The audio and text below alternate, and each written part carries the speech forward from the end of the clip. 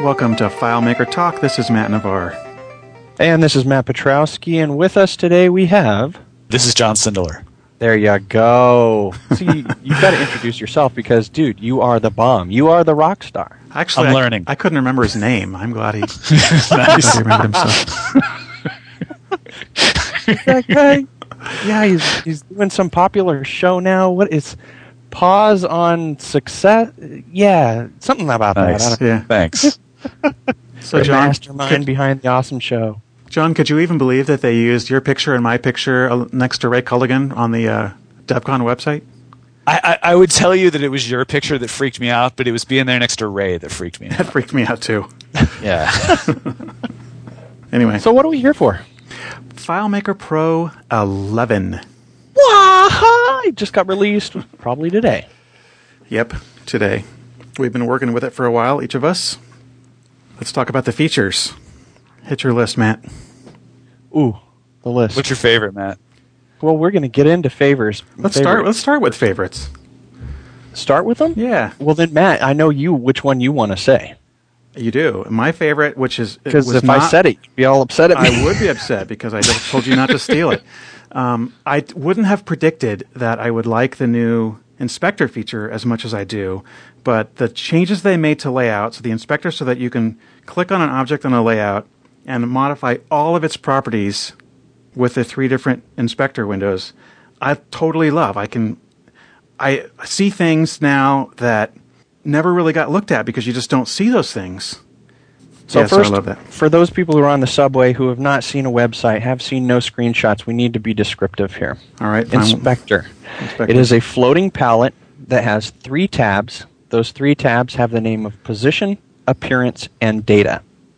Pretty much everything on the layout that you would formerly control in FileMaker 10 and earlier, you control either through menus or through double-clicking the object or right-clicking on the object. For the Mac, control-clicking if you don't use right-clicking. Right. You now have access in this floating palette. And that includes, for example, on the position tab, you have the position, all of your left, right, top, bottom, etc. Under that, you have auto-sizing. You have all of your arrange and align, all to the left, all to the right, etc. Sliding invisibility, which applies to preview and printing. Then on appearance, you have your object, which is your fill, your line, colors, text-based lines, etc. Text, of course, size, all the standard. Paragraph settings, tabs. Again, very convenient to access. Formerly, you had to double-click, what was that, in the ruler toolbar if you had that turned on. Right. And then finally, the third tab is data, where you actually have the specifications relevant to the field, where the field is displaying data from, right. And then also behavior, such as find, browse, whether tab, return, enter actually exits the field. Yep. Value and list. Finally, formatting. Value list can be edited with one click right on the edit value list next to the field. It's great. So that's what it is. Now, why do you like it? Each of these areas, by the way, each of these areas is also controlled by its own little triangle widget. So, for example, if you never use sliding invisibility, you can just close that little part of it, and it's always out of the way.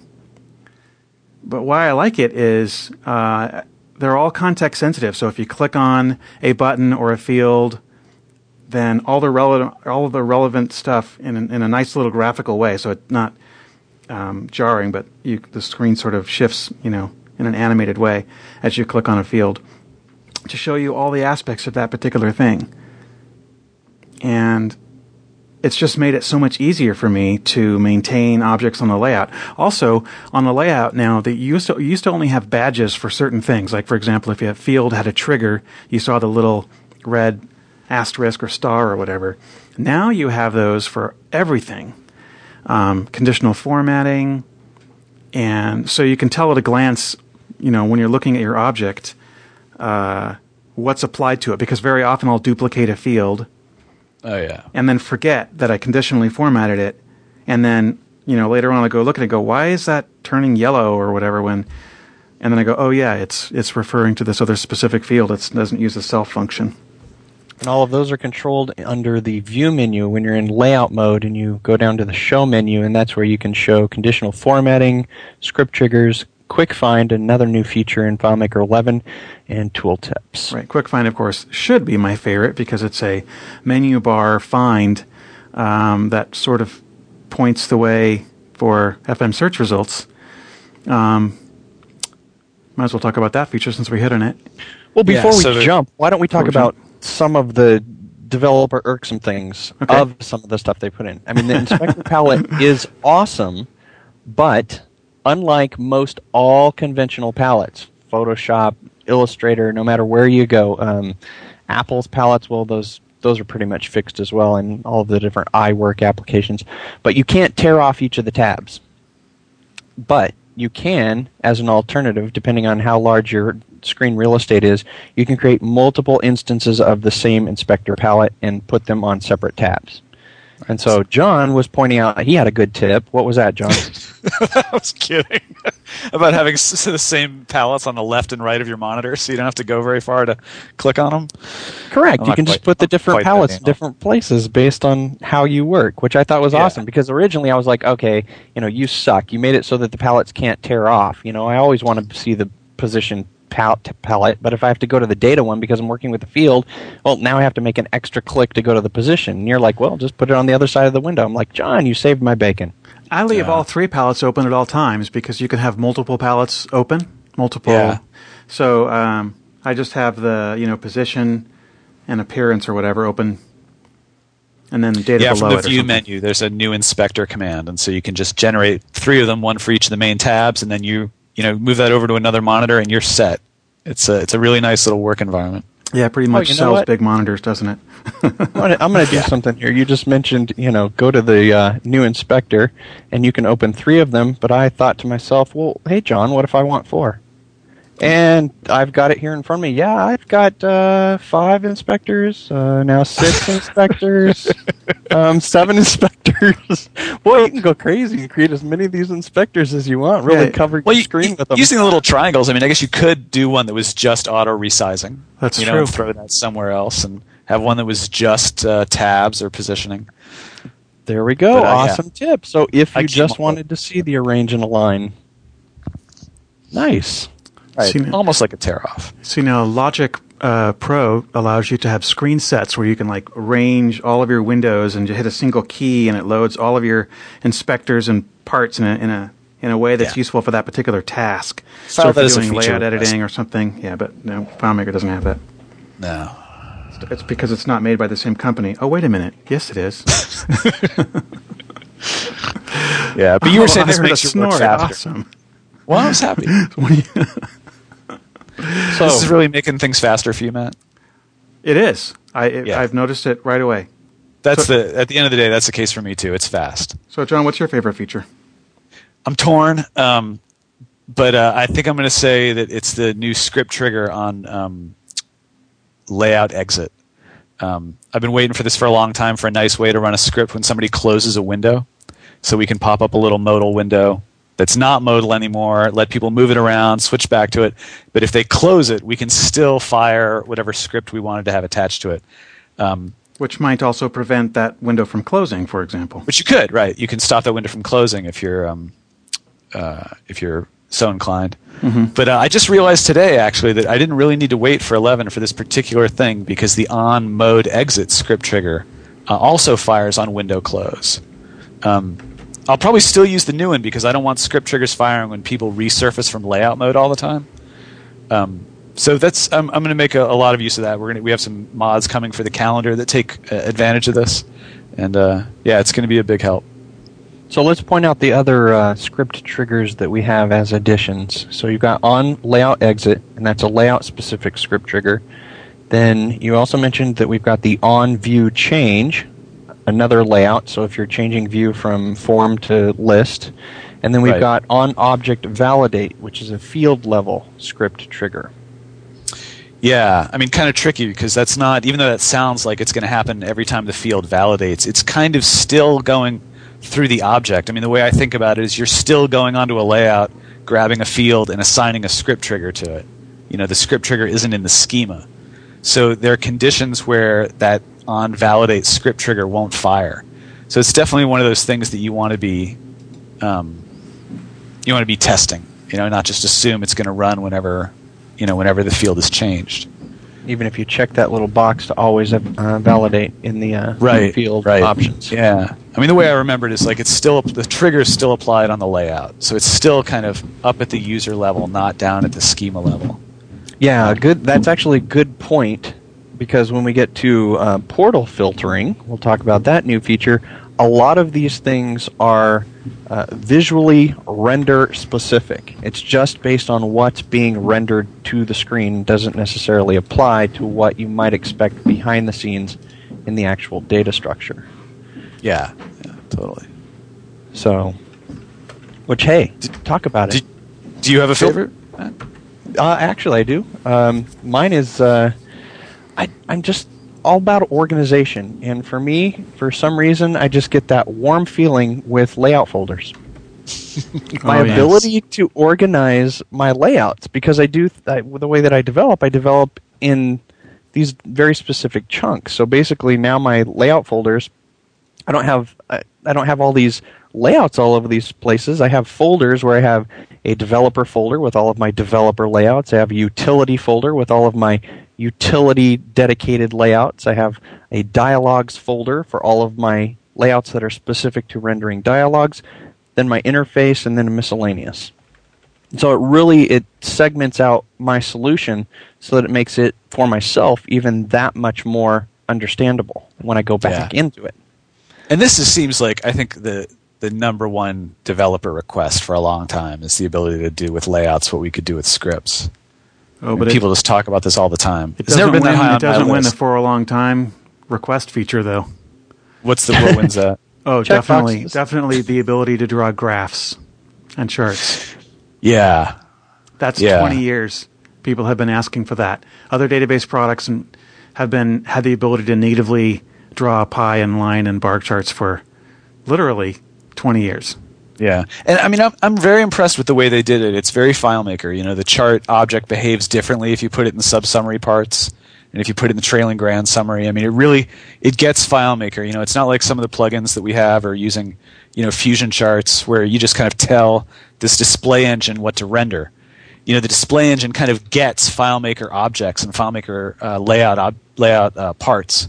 It's pretty cool. So I haven't played with it that much yet. But it seemed to me that each data point on a chart had to be a single record and couldn't actually be a summarized value from a subsummary. Is that not true? Yeah, that's incorrect. You can have it be single records. You can have it be summary data, or you can treat it kind of like we've been treating the plugins. You can pass in a delimited list, a return delimited list of values and a return delimited list of labels. Yeah, so you can kind of do it however you want. Calc dialog box. Right. You can roll your own by using the delimited option, or you can, kind of put it in there with sub-summary data. Kind of 3 ways to get at it. And the way that it works is it's for those who are having a difficult time visualizing this. Basically, you just go up to the top toolbar, and it's just like clicking on the web viewer. You click on the little chart tool, and then you just drag out a little square area, and then it's going to prompt you for the calculated data, how you want to format it. It's got all kinds of different little formatting palettes that you can actually choose from some pre-formed different color settings, or you can actually roll your own by just specifying background and foreground colors. Mm-hmm. Now, one thing I haven't actually played with, I've only had this 2-3 days myself now, and you might know this, John, is obscuring things. For example, are you able to make a chart set the fill of the whole of the chart object to transparent and see through it, unlike a web viewer where you can't? So I haven't played with charts as much as I want. My suspicion is that no, it's kind of a magic area of the layout like a web viewer is.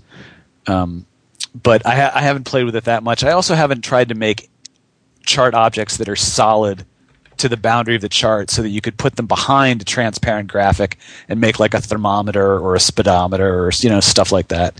Yeah, I imagine that people will get creative with that and come up with some cool stuff, but I have a feeling it'll have trouble with the stack order, just like web viewers have trouble with stack order.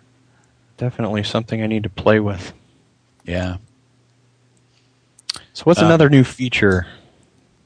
That snapshot link thing is... I don't know. Well, we talked about QuickFind briefly, but what that is a menu bar object. Yeah. So it goes in the same outside of your layout space, but actually into the menu bar, which you can hide by locking and hiding it.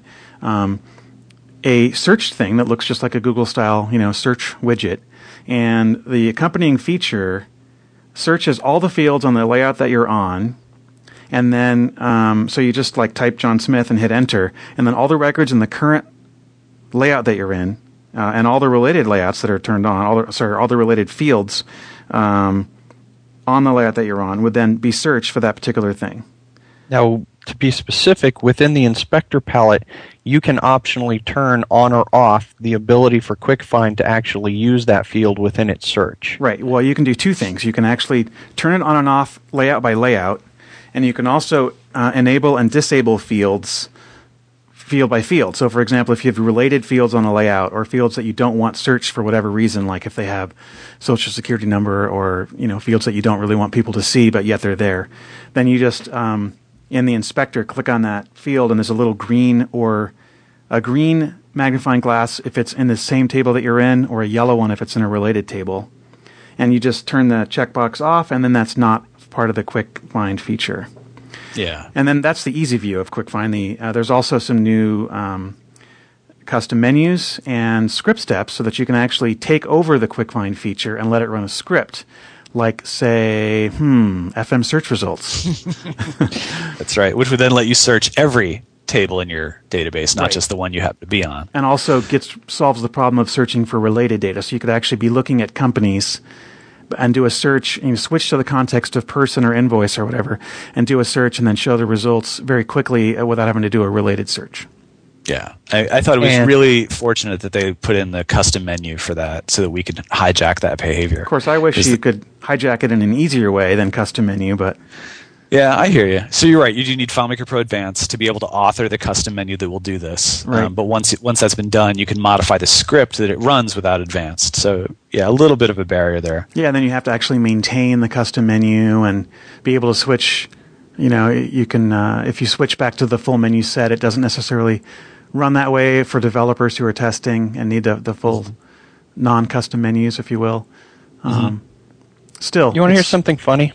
Always. I didn't even know that you could switch your custom menu from layout to layout.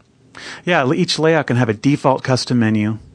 And then I thought it was, you set it by script, or it's when the application opens, according to the custom menus dialog, you just set what's the custom menu you want for this whole application. I didn't even know it was buried in there. If you go on into the layout, and I didn't look at the bottom, and you can set a custom menu for each individual layout. Yep, you can. How'd that get there? But it's been there. The way I choose to use it is I actually tell the layouts to use the default set, and then there's a script step that sets which set is the default. So you can actually change the default set as a script setting. I don't know. I think there's also some nice interactions to be worked out between script triggers and loading custom menus, so that you could load custom menus as somebody types ahead, and a submit menu would finally appear, and other things like that. There's some interesting things there. I haven't played with that enough to, really know if there's a killer use case there, but we have this whole other way now of changing what menu items are available to people through all these triggers that can run scripts to install them. Now, speaking of the QuickFind, one thing you can do is the script steps now support using variables within searches. Correct? Yes. Yeah, absolutely. And that's they've implemented it in one other place, but they've done, in my opinion, a very, very poor thought process in terms of implementing them into merge fields. This isn't your favorite feature, Matt? I will not be using this. I would use it. I would use it if they had implemented it the way that any developer would expect. All right, give us a load. Because of how they implemented it, I will not. Well, basically what they did is you can, actually I should rephrase that. Until somebody or myself spends the time to come up with a custom function that I will actually verify that all expected variables on the layout that are being used within a merge field on the layout do actually exist before you go to the layout, that's when I may use them. Otherwise, I'll continue to use a global repeating container. So let's talk about this Achilles heel here. the Achilles heel is that if the variable is either set to null, which a lot of the time you're developing, you want to clear out the existence of a variable so you can test whether or not it does or doesn't exist. If it doesn't exist and you have it in a merge field on the layout, they show the name of the variable with the actual merge field greater than, less than signs around it on the layout. Yeah. So this is opposite. I totally agree with you. Bad. So a merge field, if you had just the merge field, middle name on the layout, and the person had no middle name, you see nothing. Correct. But here, if you had the merge variable middle name, $, middle name, you'd see bracket, $, middle name, close bracket. Right. So you have to set it to a space if you don't want it to show, or some invisible character. I like the space trick, which is but a bit of a hack, or just use conditional formatting to erase the thing. But a space doesn't work because then to giant or something. A space wouldn't work because you're still then if you're using the is_empty, because is_empty is what you're usually checking, since a lot of the time you're checking against. That's right. If you don't know, you're usually expecting it's text. Well, is_empty will return a positive result, whereas is_empty, even if it's set to false, will return false. So if it's zero, really, I guess in the end, the feature really is.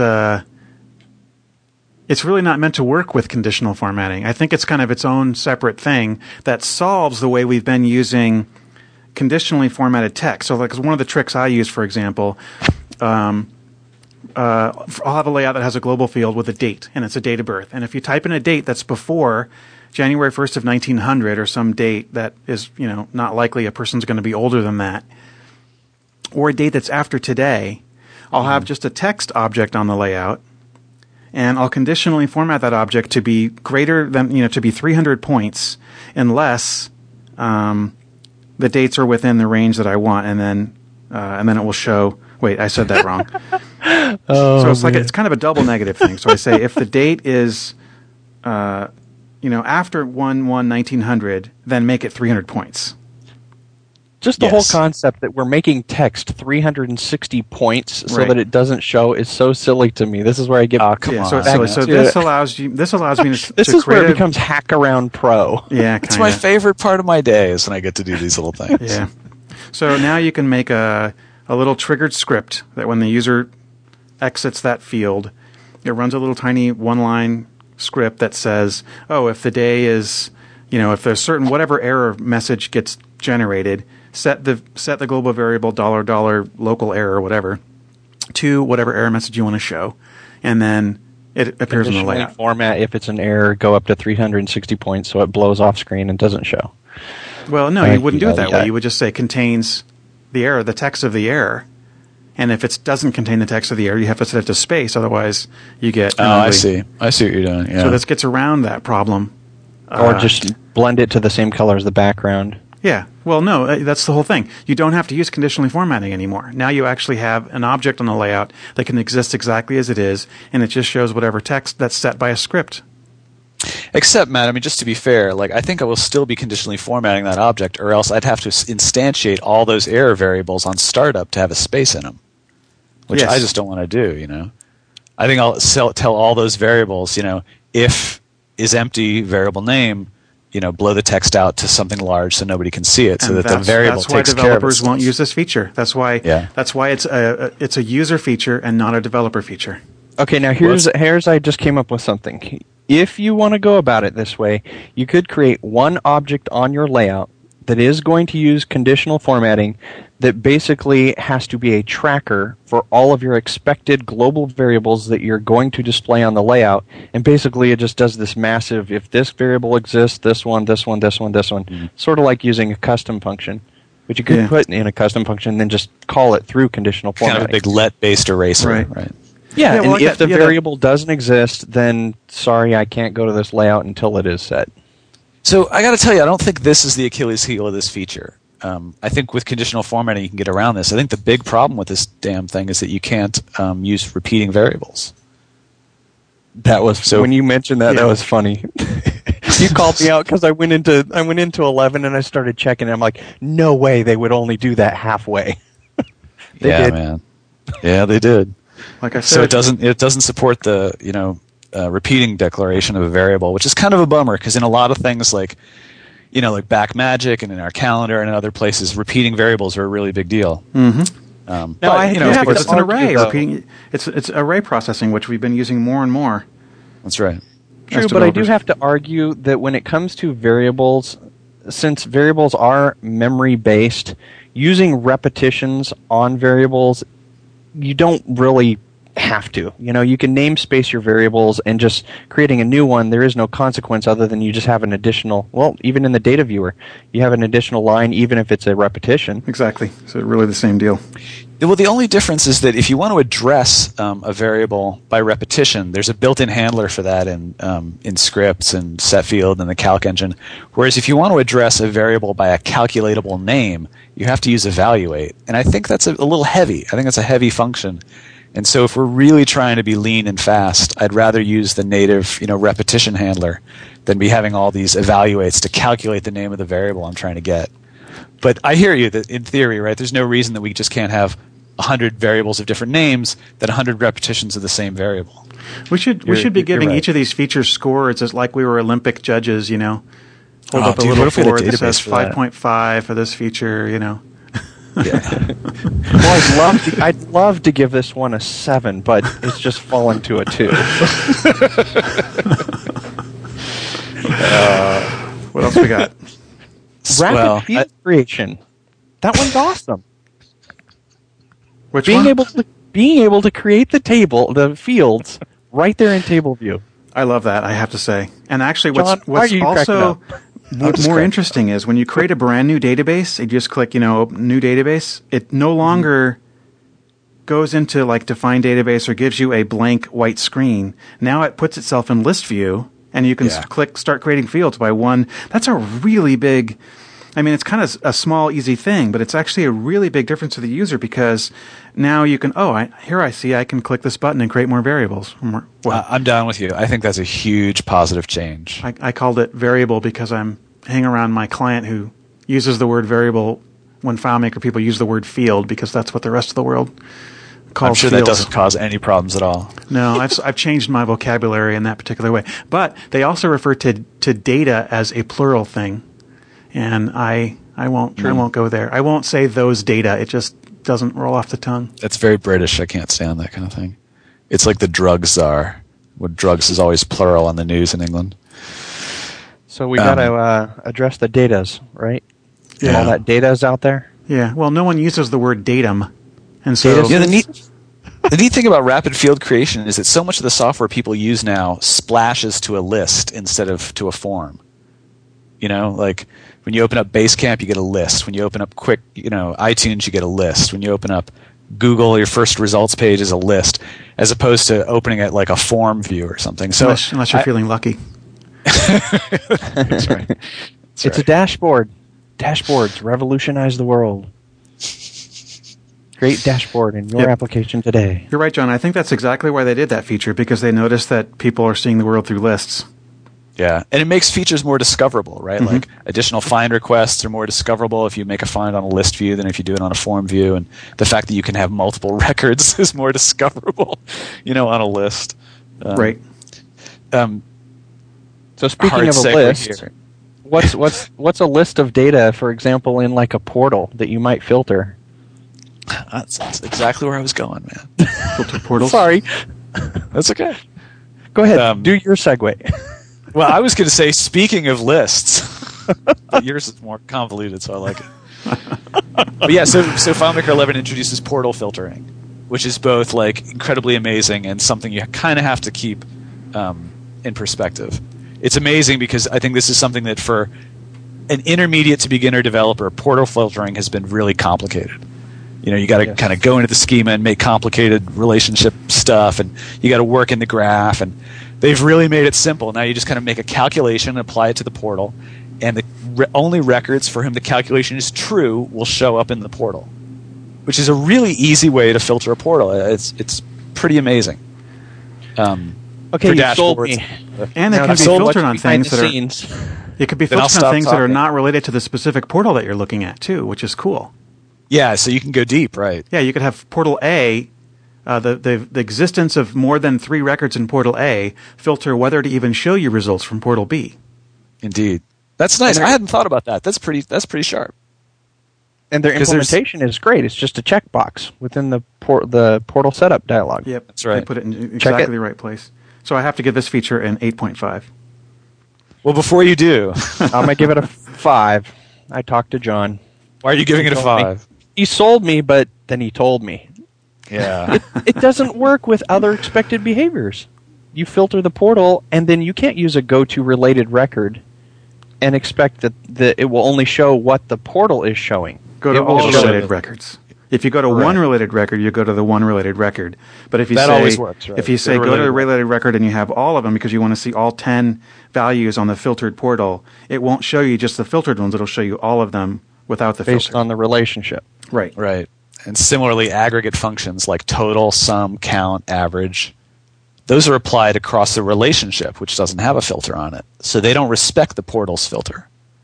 So the filter is just for visual use, just for display on the layout, not for like coding logic. Oh, but your calculation field that you use to filter the portal could have a let function which defines a global variable, and that global variable could appear as a global merge field, which could then show you the count of records. No one followed that. Oh, I got it. You were going through as many steps as possible to say what it takes in order to get your result when it should just be easy. I know. That's why I'm not giving it a 9.5. That's why I always laugh at whatever you come up with. I think this is a feature that is really going to empower beginner and intermediate developers. Because it takes something that's really hard currently and makes it really simple. I totally agree. You do get your results very quick, very easy. And I love that they're de-emphasizing the relationship. You know, one of my big themes is to try to do things that are really part of the interface and do them in the interface or in a script and not in a relationship graph. Yeah. And this is great because it helps towards those ends. Yeah. I'm going to talk about two things that are not really features per se, in terms of adding a new thing, but the improved performance on Windows and the fact that it's a Cocoa app on the Mac. So it really runs more natively in both Windows and Mac. Yeah. You can tap through the dialog boxes and actually access the pull-down menus. Right. Nice. I didn't know that, but that's very nice. Well, you didn't, for example, if you use, like I didn't used to use folders a lot in the script dialog box, and I didn't used to use folders, which is now in 11. Well, I couldn't have, but I will be now for layouts. And if you're using those extensively and you have a really good categorization system, getting up into that pop-up is really nice because it allows you to go to smaller areas of your application, such as my utility scripts versus my interface scripts. Yeah.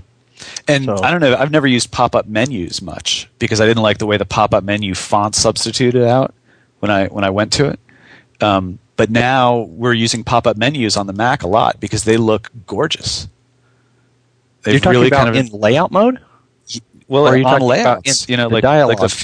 Like the field options, you know, pop-up list versus pop-up menu, or excuse me, drop-down list. Yeah, those little menus look great on the Mac now.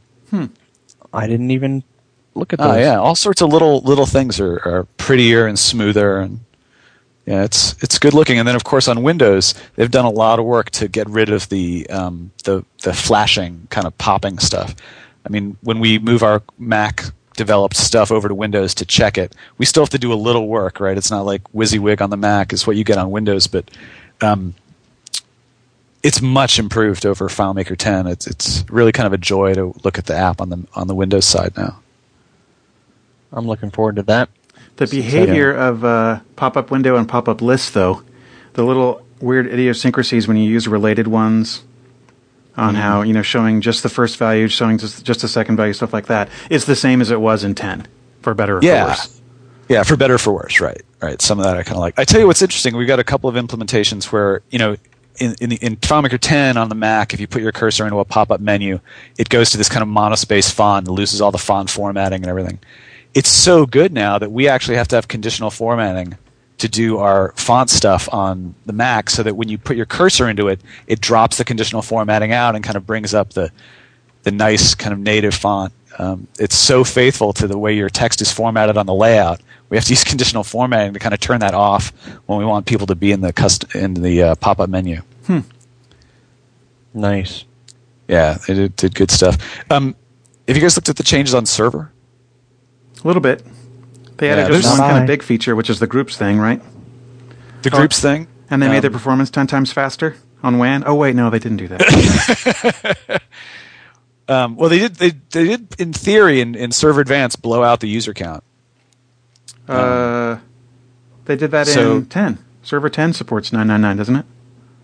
I guess, does it? I tell you, I have a hard time keeping some of that stuff straight. Yeah, so do I. I gave up at FileMaker 5. I have no idea. Theoretically, now it supports 1,000 users for Server Advanced. Yeah. And the other feature that I think of as a server feature, but that isn't, is the file protection. How you can authorize so that only certain files can make relationships to your files. That's a major, major feature for security because it gets around, especially if you use the separation model, because it gets around one really big potential security hole. Yeah. It completely closes it. Yeah, it's very cool. You can tie your interface file to your data file, and a user who has access to your system no longer can create a new FileMaker database with their low-level account and actually see, with another database, make a relationship to your data file. Yeah. Which was a really big hole. Yeah. And just open the data viewer, and what does this field store, and what does this field store? Exactly. Oh, they don't need data viewer. They could just make a layout based on a table that they could see, even though that table wasn't in the interface file. Right. It was a way to get past the interface a developer created and just use your access at its raw level. Right. And now you can't do that. So you may have read access to a file. That doesn't mean that you can build another interface and see what's in there. Right. You have to have full access now to be able to create a relationship to it. Right. So, I'm really, really happy about that feature. Yeah. And then I think there's a checkbox that says you can require FileMaker 11 to open the file, which is also really good because then if you allowed the file to be open with older versions, then the older versions wouldn't have this particular security feature. So the checkbox for requiring 11 makes it enforce that security feature, which is very good. Indeed. I give that. So is anybody happy about copy and paste custom functions? Wow, that was such a shocker. I am happy. Are you going to use them now, John? Okay. My goal is to convert you and everyone else to being custom function junkies, mavens. Yeah, followers of the custom function way. Custom function conjunction junction. Awesome. I'm loving it. Yeah, that's a good one. Not Snapshot super exciting. Pretty cool. Which one? Explain it. Snapshot link. It's it's in the save send records as menu. You can create this little file on your desktop called a snapshot link and email it to somebody else.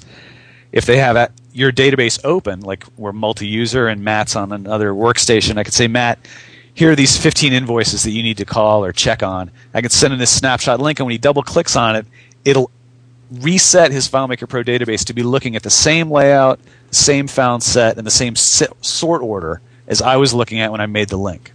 So it's a way to send a found set to somebody else. So basically, it's a file with metadata that recalls a saved search. Yeah, and the metadata format is fairly simple. So I think folks are going to be writing some of these themselves, and so they can generate the file separate from FileMaker. That's right. Or as a script or something. And then be able to send them to people. Pretty cool for sure. Or open them themselves from within FileMaker. I'm having a little trouble kind of scripting FileMaker to open one of these bad boys. But I'm sure I'll figure it out. Yeah, ScriptMaster. Yeah. I can do it. Yeah.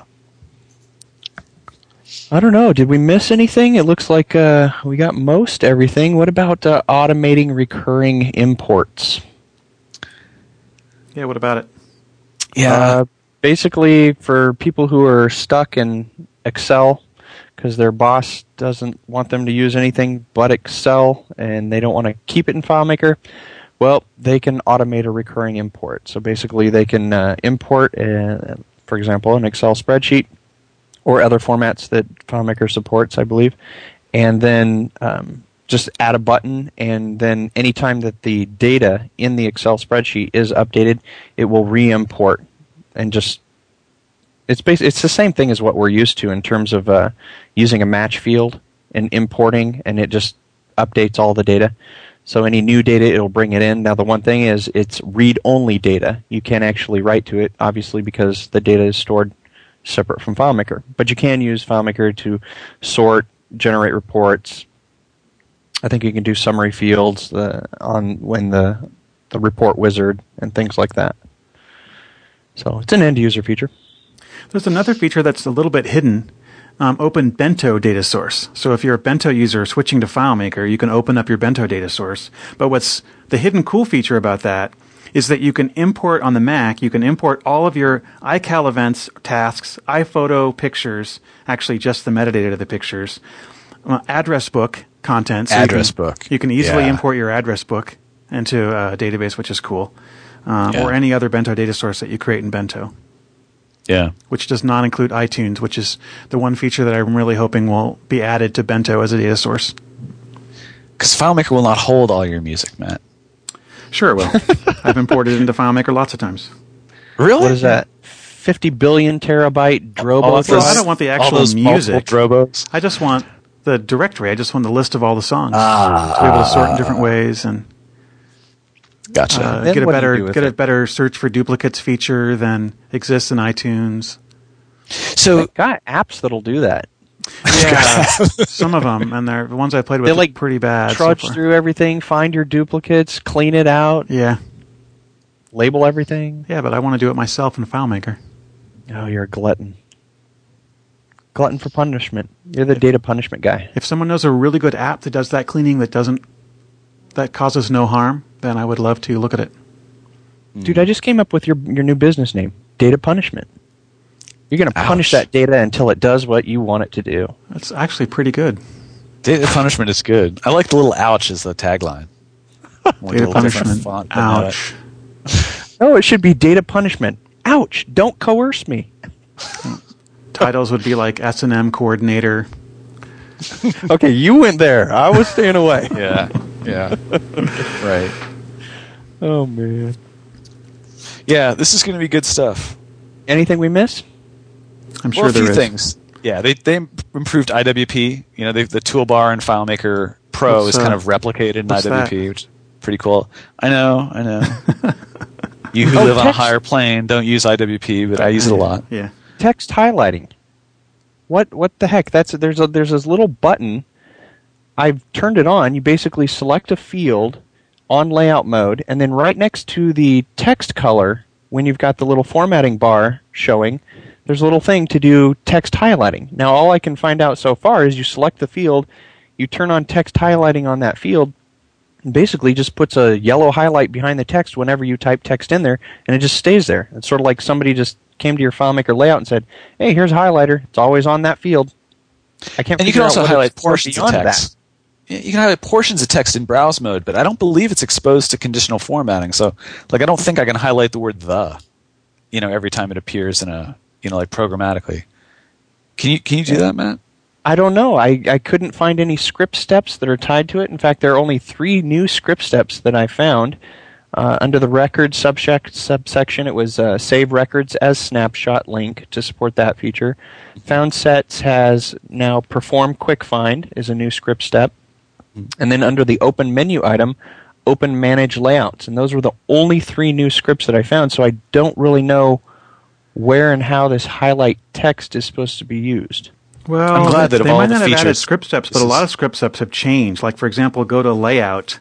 Now, underneath the way that they're supported. Yeah, now you can do it by calculation. You can, it actually kind of adds an extra click in a lot of cases, but.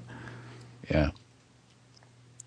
Yeah, the revised menu, custom menus, they added a couple extra clicks there, but it's much more clear when you go into the dialog that you're actually starting with the menu set first instead of this plethora of menus, and some of them they're in brackets, and you're like, what do I need to do with these? Yeah, they redid that whole interface, which is really nice. Yeah. I like to see them going back to stuff that they've supposedly put to bed and making little changes to it. That's pretty cool. Yep.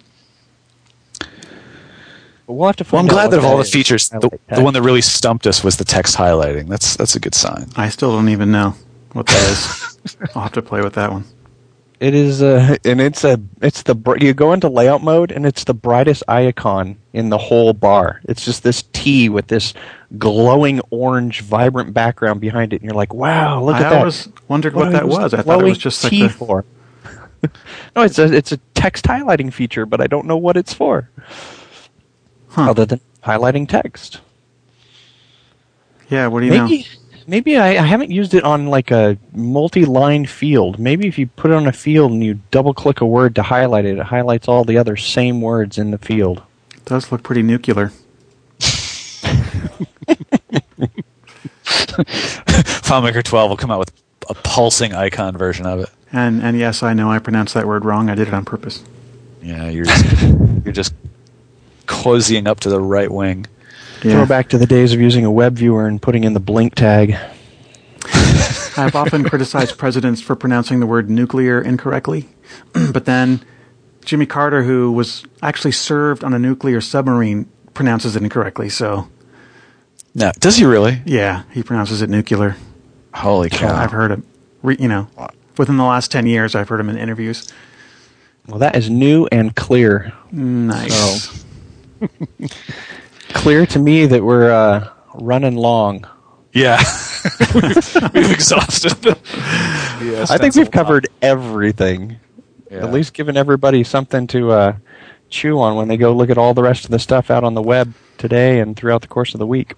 So do you think Ray, speaking of Ray, who we talked about when we just opened this up, do you think Ray is going to do 11 for 11? Pretty good bet. I hope so. And I also would be expecting to see a FileMaker 11 Bible coming from him. Yeah. Yeah. The other thing to watch, I think, is the Six Fried Rice blog. They always have a good kind of... Yes, they do. Things you didn't... things that aren't necessarily obvious in the new version. Yeah, they had some brilliant stuff when 10 came out, for sure. No kidding, man. That was awesome. Yeah. Well, thanks, guys. Thanks for having me on. This was really slick. Hey, thanks for coming. I hope everybody likes the pink icon. Oh yeah, the pink icon and the new cool little shimmering thing when the badge shows up, or not the badge, but the FileMaker logo when you launch it. Yeah, totally. I like to think that it's purple, not pink, just for I think it's actually magenta or maybe fuchsia. All right. Future generations debate that one, no doubt. It'll match my daughter's booties. So not going there. I liked the blue. I just like the blue. That's actually nice to be able to tell the difference between 9 and 10. I couldn't tell, and now it's totally obvious. Yeah. That is true. All right. So, Matt, John, great to talk to you guys. Hope to talk to you soon. Excellent. Take care. All right. Thanks, guys.